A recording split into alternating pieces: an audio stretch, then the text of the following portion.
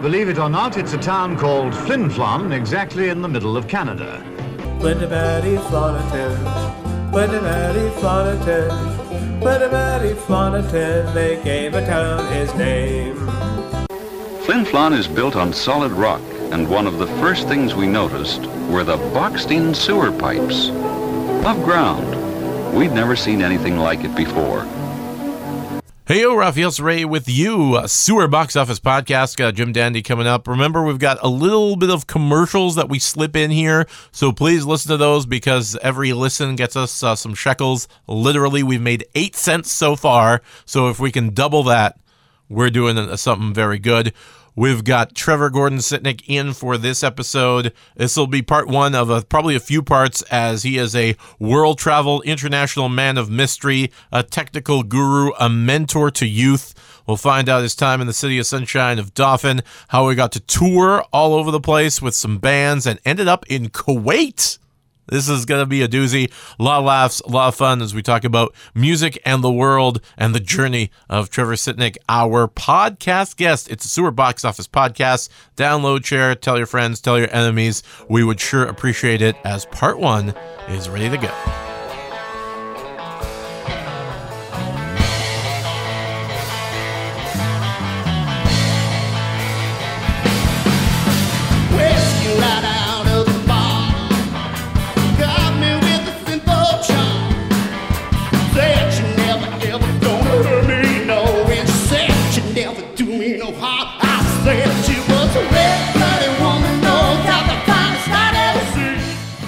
All three names. The big three, yeah. You know, Trevor Love Hewitt, Michelle Sarah. Buffy. Oh, struck a chord. It still hurts every time I think about it. I couldn't watch the last season for like years because I just didn't want it to be over. That's like me and Due South. I couldn't watch that for other reasons. Mostly the terrible. No. The lack of quality. A. Both starring, of course, the great David Boreanaz. Yes. What? Are you?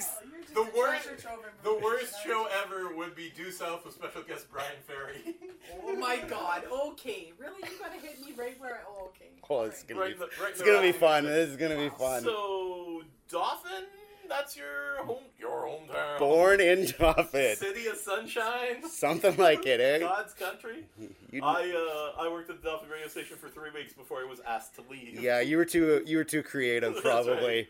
Too cool. Is it similar to that of Flin Flon? Is it different? No, it's nothing like Flin Flon. Dauphin is nothing like Flin Flon. I'd take 100 Flin Flons over a Dauphin any day.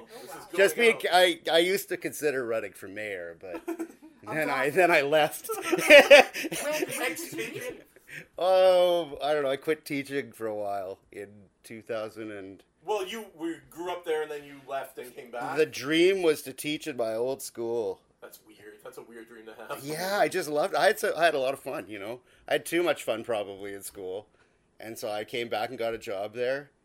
And then realized that I was going to have to marry the next nurse that moves to town and spend the next 40 years there waiting to retire and had my then moving to Nicowa. No, that I guess so I quit. My boss was gonna kind of did me a solid and technically laid me off, so it gave me a little bit of a buffer when I moved to Toronto. I don't know if I can say that, but it was a pretty sweet deal for me because if he's listening to Flin Flon podcast, good on him. Yeah, hey Les. But so because getting a job as a teacher in Toronto meant that was never going to happen. No, so I had all Ontario teachers come here. Yes, so it was good for me. And then I quit and lived in Toronto for 3 years and just played music. It was a riot. It was like my first midlife crisis. Yeah. Yeah, I've got a couple. So, I'm right on the verge of my third. We'll see what happens. We'll see what happens. You're just asking Lane and Lefty what's it like. So you were, what was growing up in Dauphin like? Was it a solid Ukrainian household? Oh, very Ukrainian. I grew up on a dairy farm, actually. In Dauphin proper, or the greater Dauphin area? Greater Dauphin area. And then when my parents got divorced, I moved to town. I was around 10. Calling it town. Yeah, Classic. move to the city. Yeah.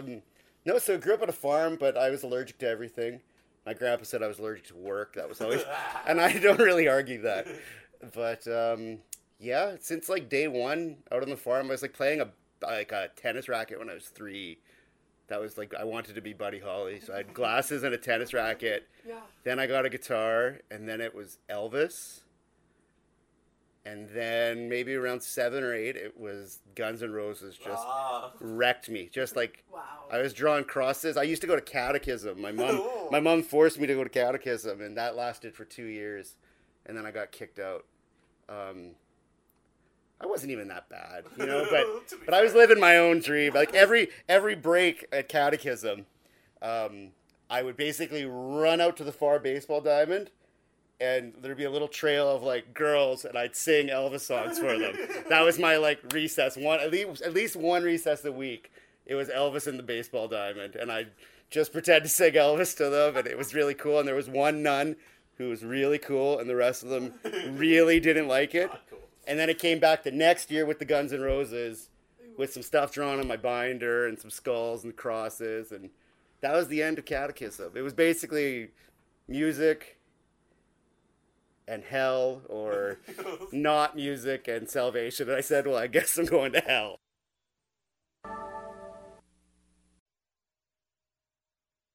So do you come from that's where we edit. Do you come from a musical family? Not really. Some people on my father's side could play maybe fiddle and accordion, and That's pretty The small town. but not anybody directly related. Like, oh, you have an uncle somewhere that might have played something. Kind of, it wasn't really. No, it around wasn't. the kitchen table. On No, Saturday it wasn't night one of before the those. buffet. No, Big hootenannies. no, it was just Elvis. That was it when I was a kid. 'Cause my dad loves Elvis too. So. Was that just records or radio or Cassettes. cassettes? Tracks. No, The- 8 the- tracks. Was like the video of like the Yes, Honolulu special? yeah, or yeah. what? Aloha from Hawaii and the '68 comeback Comeback special. Yeah, all the Ed Sullivan stuff. That was my first taste. Just watching PBS with those specials. Yeah, there was no PBS out in the country. There was Channel 2 and there was CBC, Channel 7. CBC French. Sometimes you'd get Channel 12 if the reception was just right. You know, if the cows weren't blocking yes. the radar. So was there a musical community in Dauphin when you were growing up, or was it just you? And were you like self-taught, or did you take lessons? There wasn't much of a musical community in Dauphin. There still really, honestly, isn't. It's very weird. People don't like doing stuff there. They bring in acts though, but Yeah, there's no real... but people don't go to those No, either. I know, yeah. It's very.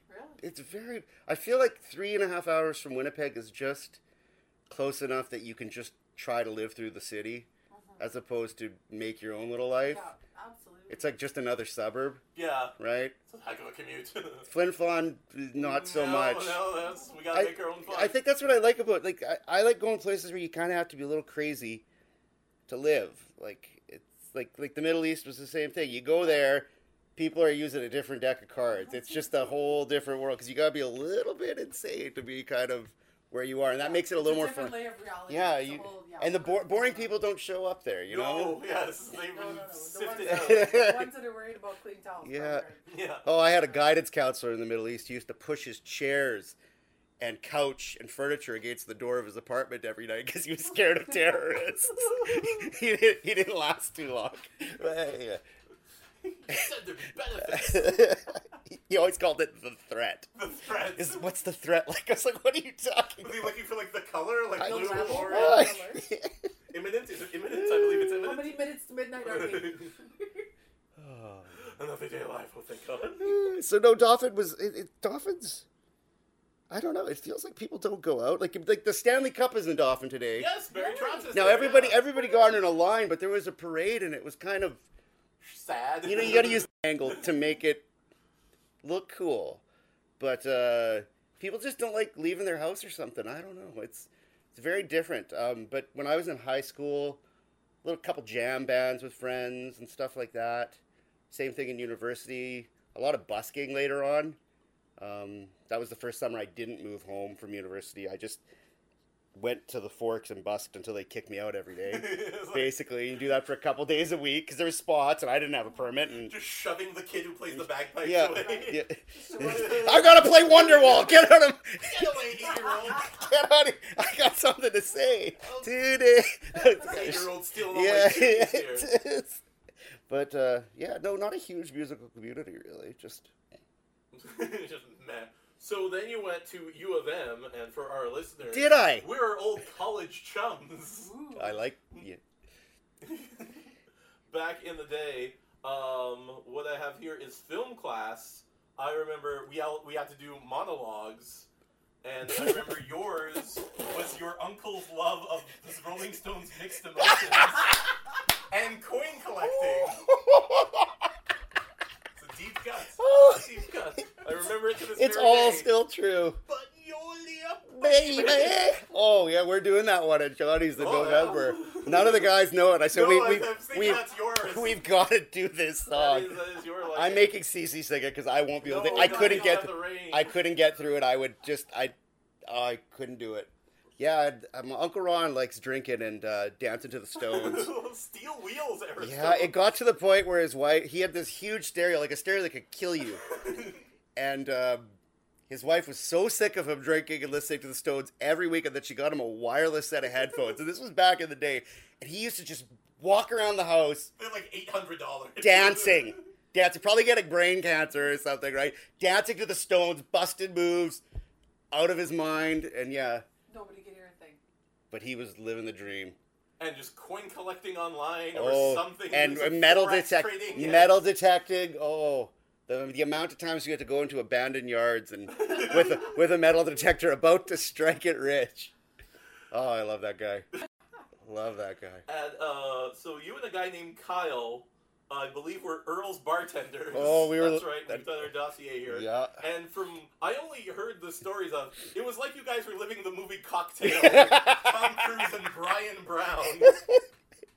Where you were just like, we gotta enter the Earl's Variety Contest. We're gonna win. It's not. And Kyle, just a deadly handsome man, was just fine, whatever you want. That was. Voice played in the background. That was normally the way it worked, is I would get very excited about something and Kyle would tag along because I kind of forced him into it.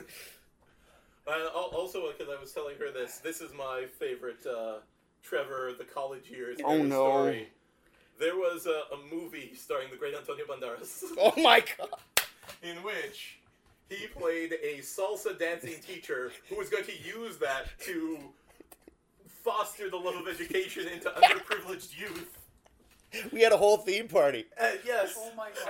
and Trevor's entire was to get not just the theater or film department, the entire university to all go see whatever Dance the Line. Or It was something, and I remember Feel the Beat. I don't know what it was called, but it was something. Oh man, it was. And he would come in for like 2 weeks, and he was like, "We're going out, and we're all going salsa dancing, and everybody has to answer and do everything. I have plenty of play."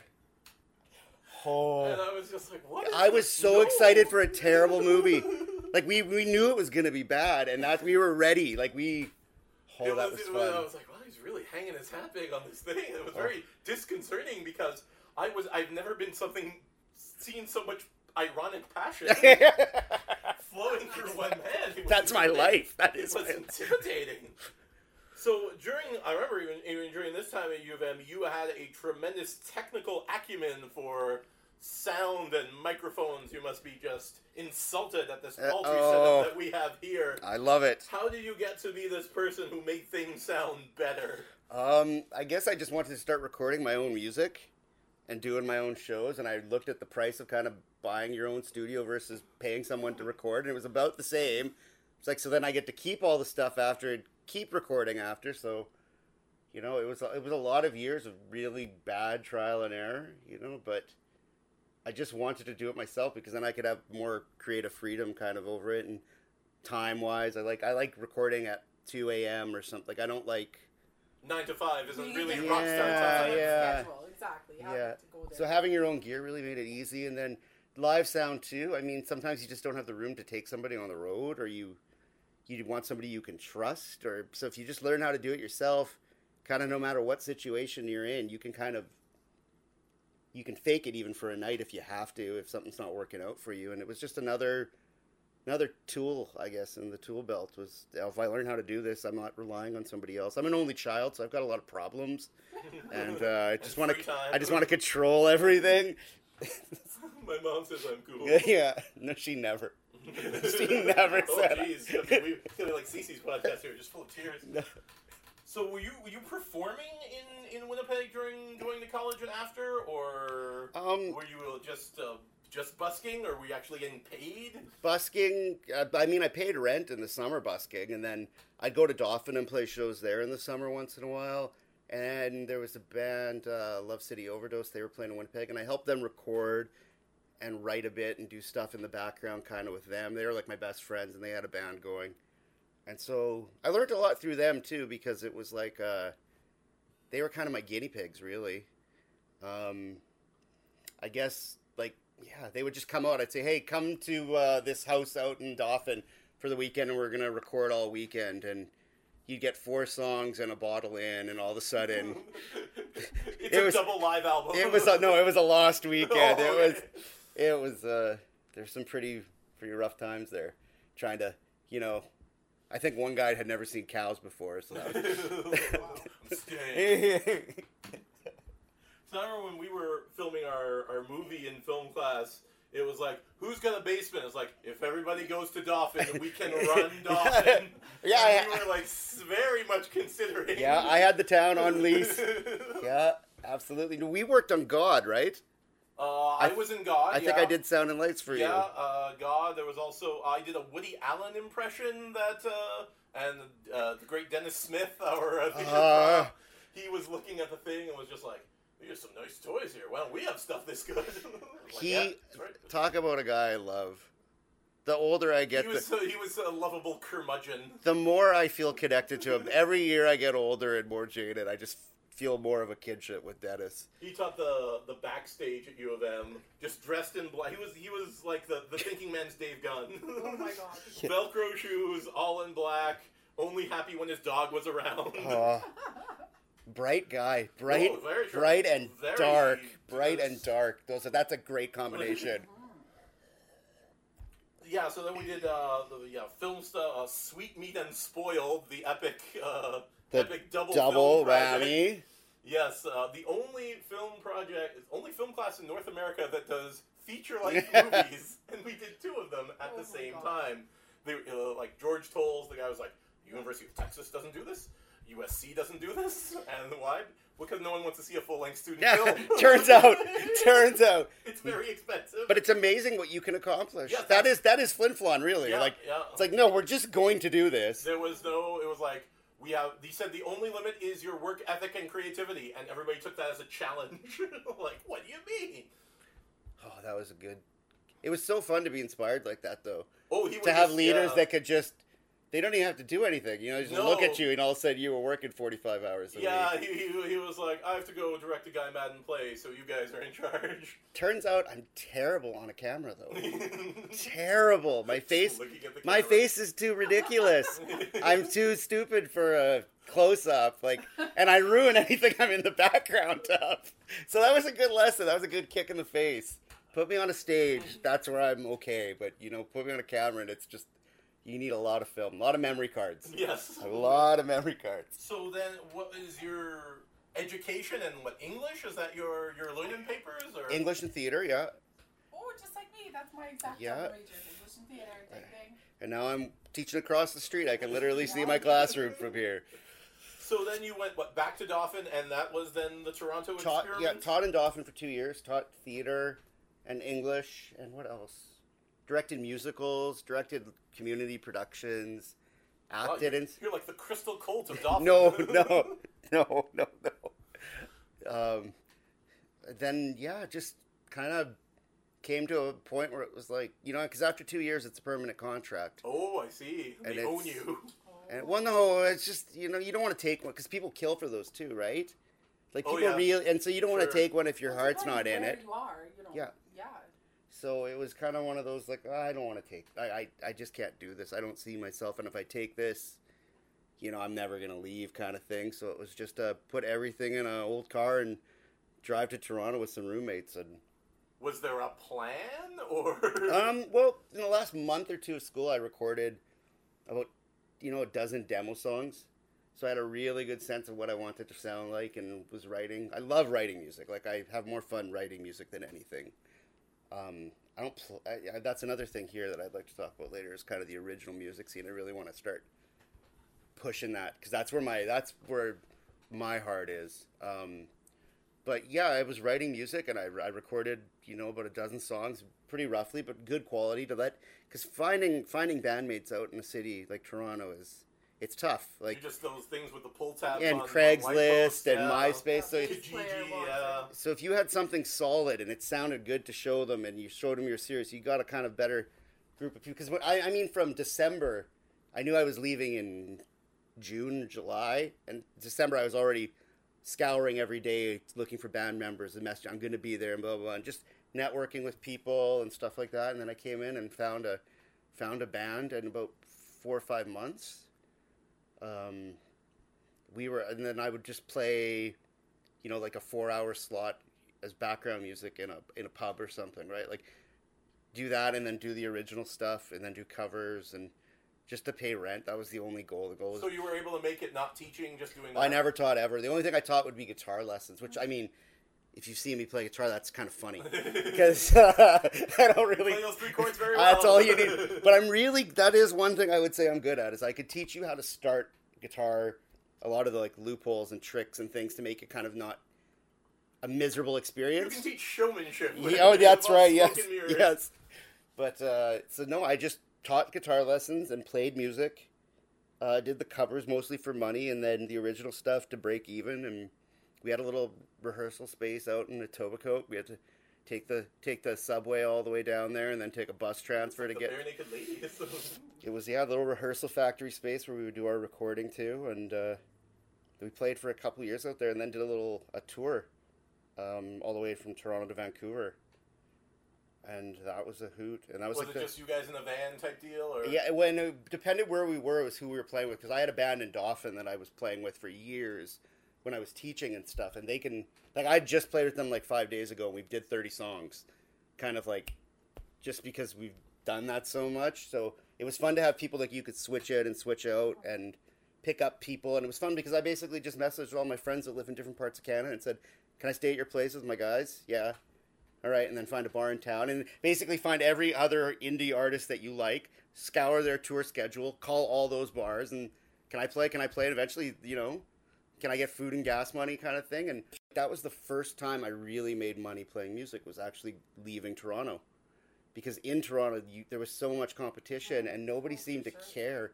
Like, people go to shows, but you couldn't make money, and then as soon as you went to somewhere where they were glad to have someone, like, it was just totally different. You had full crowds and in the middle of nowhere, just small towns, and they were happy to have you. And starving for you were making money. Like, we came off the tour, and it was like we had money to share with each other. It was we did not expect that, and that's kind of where I was like, oh, you got to like supply and demand, supply and demand. But I didn't quite get that at the time. But it was fun. It was just right when I was leaving. I was leaving Toronto. My guitar player's visa expired, and he was just an ace guitar player. He's playing from America or? From the UK. Oh. He's in Edinburgh right now. Will Howard, awesome guy. We're really good friends. I still get to see him once in a while. I'll see him because his parents live in Oman. So sometimes if I'm in Oman, and then I saw him in Edinburgh last summer. He's still playing up there doing his own thing, but he was just a deadly guitar player, and we were the core of the band. Honestly, that was him and I wrote, and he was a great harmony singer, and we decided to go on this tour because his visa was going to expire, and he had never gone anywhere really across Canada. I'm like, well, let's do it. I mean, now's the time. Good of reason as any. Yeah, and then I kind of started panicking, like, am I just gonna, like, 2.5, 3 years of not teaching, it's hard to get a job after that, and so I was kind of panicking, like, am I just gonna let my degree go? So I kind of had a little breakdown. It was another midlife crisis, I would say. Number 2. This is the next one. It's like, am I going to teach again? Am I not? Am I going to be broke my whole life? And I decided, okay. And then I had oh God, this is so hard right now. This is emotional because I don't know if you know about the kid who's missing in Germany right now. Have you seen? Yeah, the backpacker. That's like, this is like one of my best friends. Not my No. best friends, but he's one of my best friends, absolute best friend. Wow. And he was living in Kuwait, and literally I'd log on to Facebook every 2 weeks, and he was in some new part of the world doing something amazing. Oh, the mountain climbing. Yes, okay. yeah, and I coached him in basketball. Yeah, he's a good friend, honestly. And so I just called him. I said, Jeff, you look like you're having fun. Like, I don't want to go back to Dauphin. Like, can you get me a job? He's like, are you sure you want to come here? It's like, I mean, how bad? And he showed me the ropes. Like, he told me, like, this is what it's going to be like. This is going to suck. This is going to be awesome. And like, I feel a lot of people that got into that experience had no idea what they were getting into. And they just get their asses kicked, honestly, for the first year or two overseas. But I felt like I came in kind of swinging because I knew what I was getting into, because I knew somebody really well. But this Jeff guy who's missing right now, he basically made it happen in one phone call. It was a one phone call, and they're like, well, we love Jeff, so if he says you're great, you got a job. It was like, okay.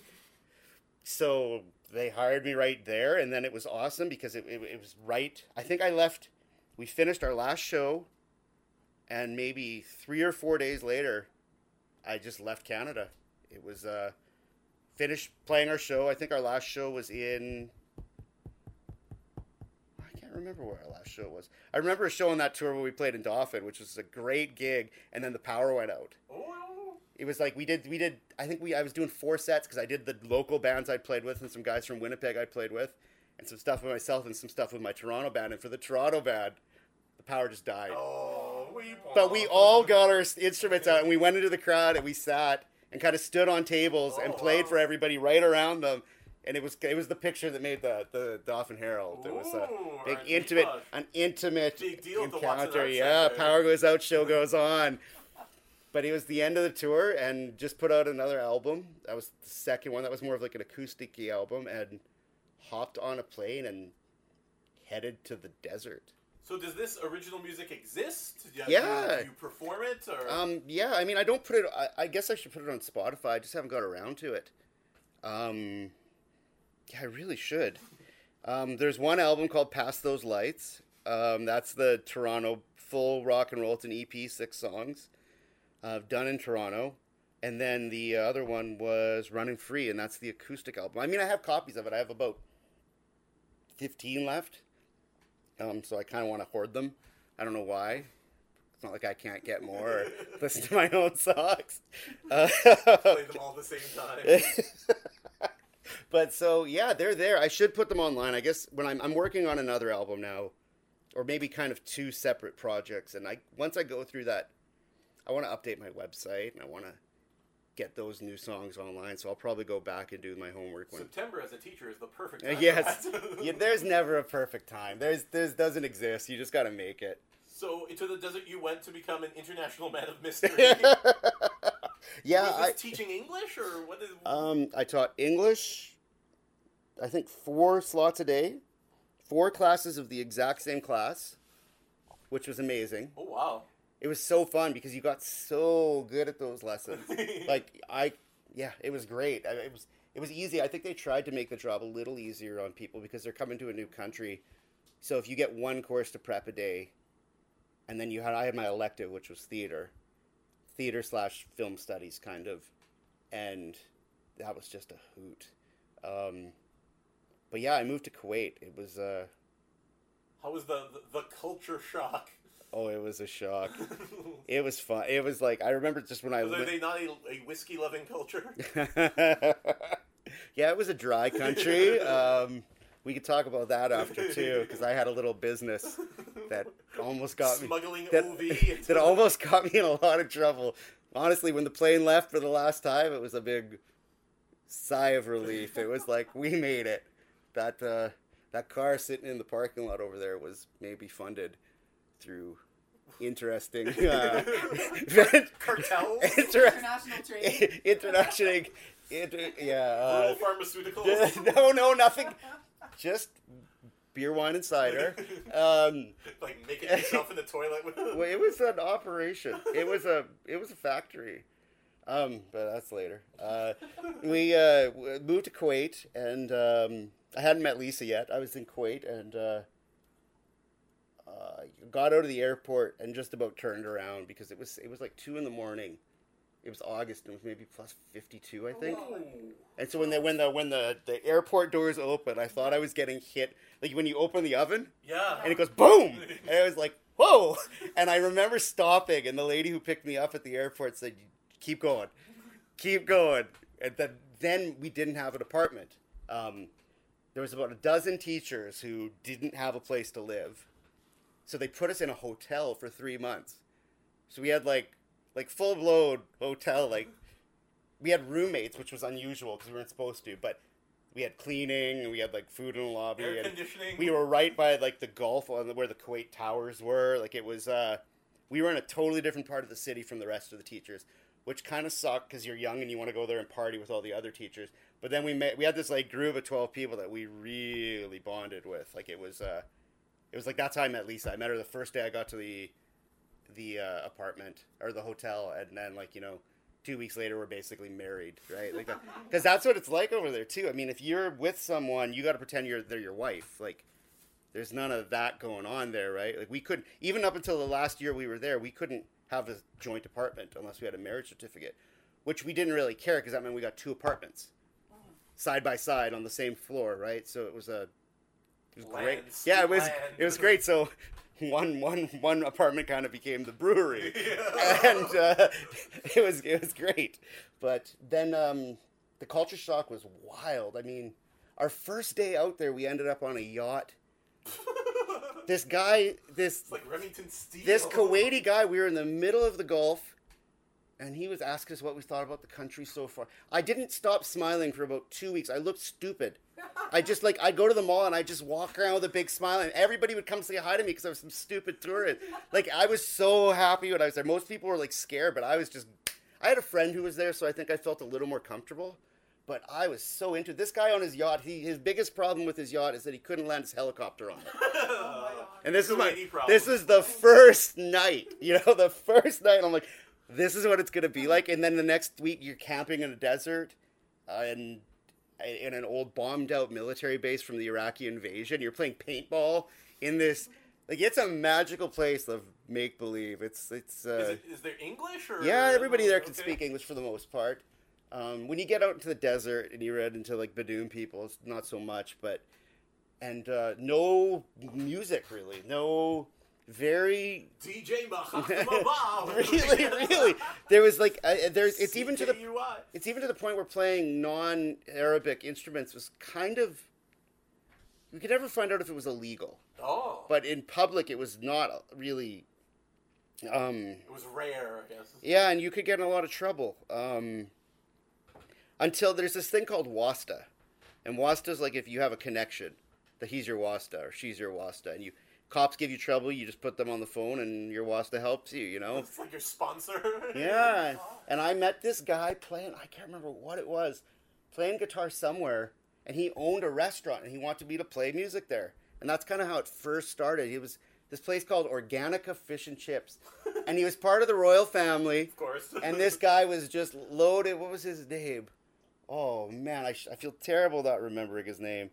But we would go to Sheikh Mashal, and we'd go out to his place, and we'd play music. And one night he wasn't there, so I was in charge of it. I just got some speakers, set it up. He'd pay me. It was a sweet little side gig. And there was literally no live music Western in the country.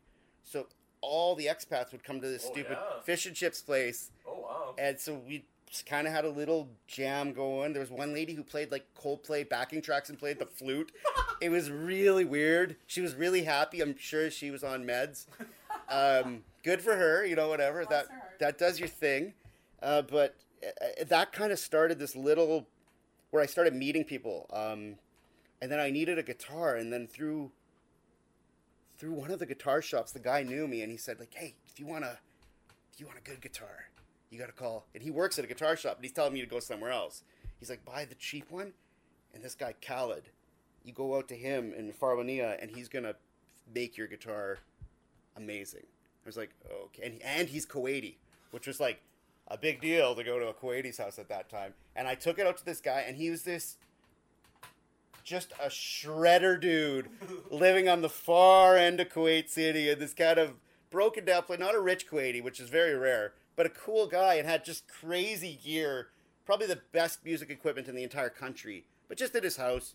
And he would, For him? and yeah, he just liked playing, and he would just smoke and play video games and play guitar. And he played like Japanese shred music, like, you know, like Japanese theme songs, like, and he would do all that. And I'm like playing Johnny Cash, but he was cool and he was super excited that it was and so he stripped my guitar. And I went to Romania and bought all these parts. There was a custom shop parts outlet in Romania. So I went there and I bought all the parts for the guitar and I brought it back and Khaled soldered and geared up and he made me, I still have it. It's still probably my favorite guitar to play and it's a cheap Fender sanded down and kind of taken apart and then Frankensteined and souped it up basically. Oh yeah, he turned it. It can play. It's probably my favorite guitar. It's got the best electronics. It's and this some random guy in the desert just souped it up for me, and then that kind of got me to hear about this place called Beit Lothan, which was the real. It only lasted for about 16, 18 months, but this was the first palace of the royal family. It was old. It was like 150 years old. And it was kind of with a square in the middle of it. It wasn't a real palace like you think about it. It's a little more rustic. A rustic palace, if you will.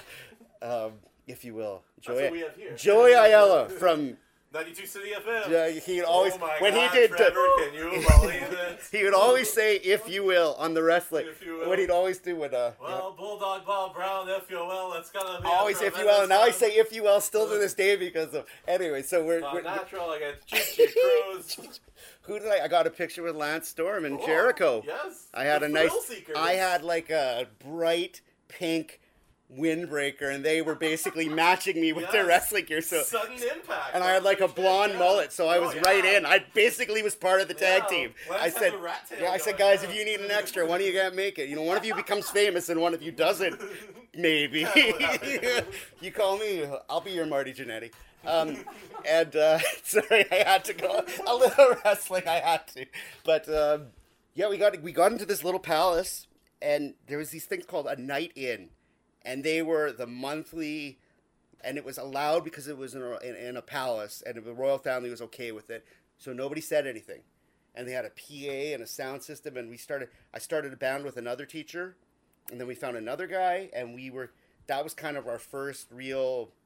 That was crowds of a couple hundred people coming to this thing, and it was decent money and like a lot of fun. And people there were so desperate for art that it was kind of it was underground. Like it was, if you were going to this, you know, you didn't want your parents to know kind of thing. It was a very like low key. Like Footloose. It really was. When we played at Organica Fish and Chips, the cops showed up once, and they shut it down, and then we called the Prince guy, and then they let us keep playing. You know, but it was a weird, scary moment, and then so we got.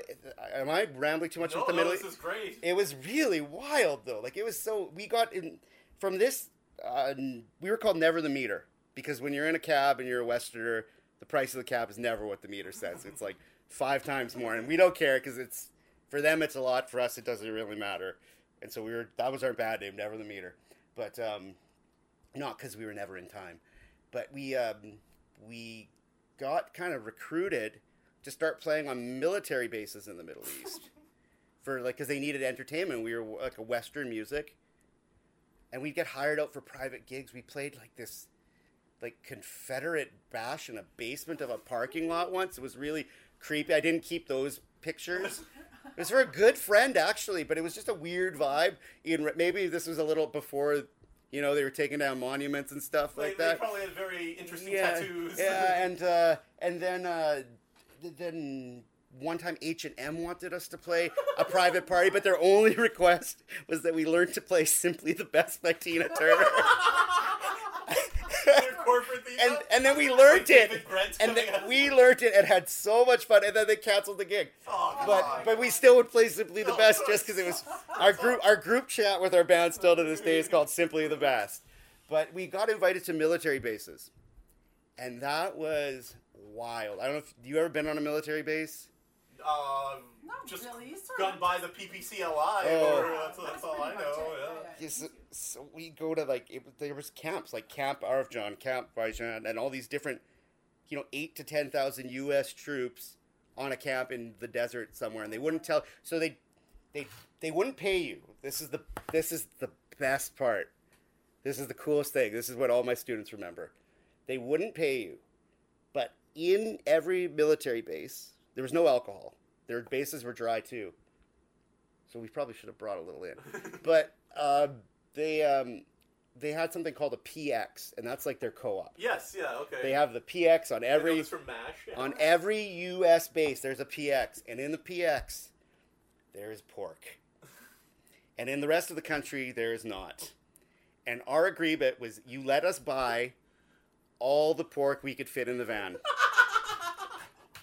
So we get paid, not in bacon, paid in the ability to buy bacon. And we would take coolers, like the biggest Coleman coolers you could get, and just fill them with bacon and ice and take them back, and you could sell them for $40 a pack. Oh my god. Like it was like drugs. Yeah, if you Going up north? if you gave someone a pack of bacon for like Christmas, that was my Christmas present to my best friends, was like, I'm going to give you a pack of bacon. And it was like, no, it was like, it was insane to have pork. You'd cook bacon in your apartment one weekend, and people would come knocking your door being like, can you please give us a little? And it was like that big of a deal. Because our whole apartment building, like 8 floors, 32 apartments, was all teachers. So we were pretty safe, right? And we had a good doorman who wouldn't let anybody from the rest of the country in. So it was all teachers. It wasn't a compound, but it was an apartment full of teachers. So people were very friendly. It was like Flin Flon. Like, it was just crazy fun people who always were up for something. But we got paid in the ability to buy bacon. Pork futures. Yes, and so we would just load up. But when they pick you up, they had to take all your instruments about 3 or 4 days before. They take all of your gear. They had to scan it. Oh, sure. Yeah. And then they take it apart, some of it, if they didn't. And then you'd come in, and you'd have to wait in your vehicle until the escort arrived. And then they do like the mirror thing under your car. To see if you had bombs on you, and then they check you, and then you'd have to get in the van, and they wouldn't tell you where they were going. You didn't know what base sometimes you were playing on, and then they drive you in, and you'd set up, and you'd play all night, and then you go buy your bacon, and then they'd escort you off. And our school always let us get days off. If you said it was for the military, automatic day off, no problem. It was like, oh, of course, Sure. Support the troops. I'm like, I'm Canadian. But American military bases are insane. Just in their scope, or just their brainwashing. Like, there was like every the pop machines were like waving American flag video screens.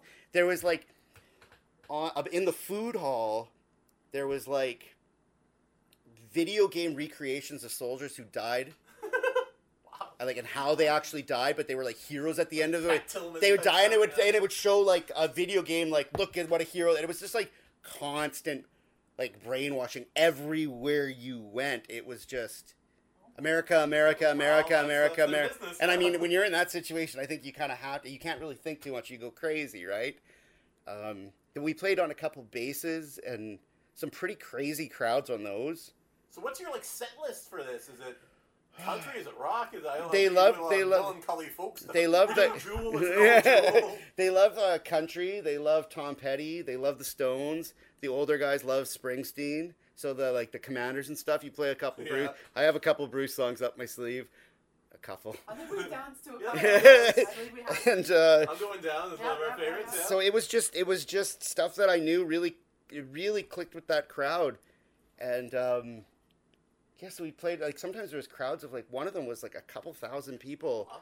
It was at the end of a marathon or something, and they all came in and watched. It was really wild, and then our last real show was a battle of the bands, which is my thing. I don't know why I always end up in battle of the bands. In Dauphin, that was our pinnacle of our Dauphin band, was we won the Country Fest battle of the bands. Wow. Not once. Burying the lead here. Twice. Oh, my. Yes. The Dead Flowers. And there's a band now in Canada, out of Ontario, I think, called the Dead Flowers. Sue their ass. And they're doing exactly what we kind of rock and roll country songs. And I don't know about this. I don't know about They this. must have went to Country Festival. I We don't can scoop this like gimmick this. here. I don't like this. But yeah, then we played this. The big thing to do in Kuwait was go to the mall, because the malls were Air conditioned. half the size of Flin Flon. The one mall was called the Avenues, and it was you were inside. It was, Oh, wow. it was insane. It was And we played this. The finals of the Battle of the Band was in this mall, and like Tiffany. There was like thousands of people. Like it was like crammed and crazy, and like my whole school showed up, and they're misbehaved adolescent boys who were just going nuts. Like it was you couldn't even hear what you were playing. Like it was just they were so like excited for Western music, and so we played at a mall and won that too, and that was a sweet payday. And then we kind of sold all the gear and all left the country. But it was a really wild experience playing there. It was you really appreciated like everything because it could easily become nothing instantly. It was. Was there threats of terrorism or just poverty or? No. It was the safest. It was so boring there. It was boring. Like it was the most boring place. I never felt scared once. One year I was overseas getting training and somebody blew up a mosque there. But that was my last year. But I mean, it was the safest. It's just as safe as here, honestly. Like it was, and no poverty. I mean, there was basically for every one Kuwaiti, there's 2 servants, kind of. That's like I think there's like about 1 million Kuwaitis and about 2 million workers. And Kuwaitis don't really work. They just kind of have people do their jobs. Like my kids would come to school in Ferraris. And Lamborghini, like for real, like not like my kids like had Lamborghinis when we won the Battle of the Bands. It was like, hey, you want to go drive my Lamborghini? It's like, yes, I do want to go drive your Lamborghini right now. Like it was a world that didn't exist. Like we'd end up at because like Westerners are kind of like a fancy purse or something for them. Exotic. Yeah, so they want to have Western friends. We ended up at one. Accessories. Like Lisa had a family that she became close friends with, and we ended up every year invited to this ambassador cooking contest. And it was all the ambassadors in the country with all their escorts would go out to this one guy's place where there was a completely different scene. You wouldn't think you were in Kuwait. I'll just put it that way. I'm not going to throw him under the bus. But it was like not like Kuwait. And very connected family, and we showed up to like judge the cooking contest between all these ambassadors and got to know them. So you'd be out in the.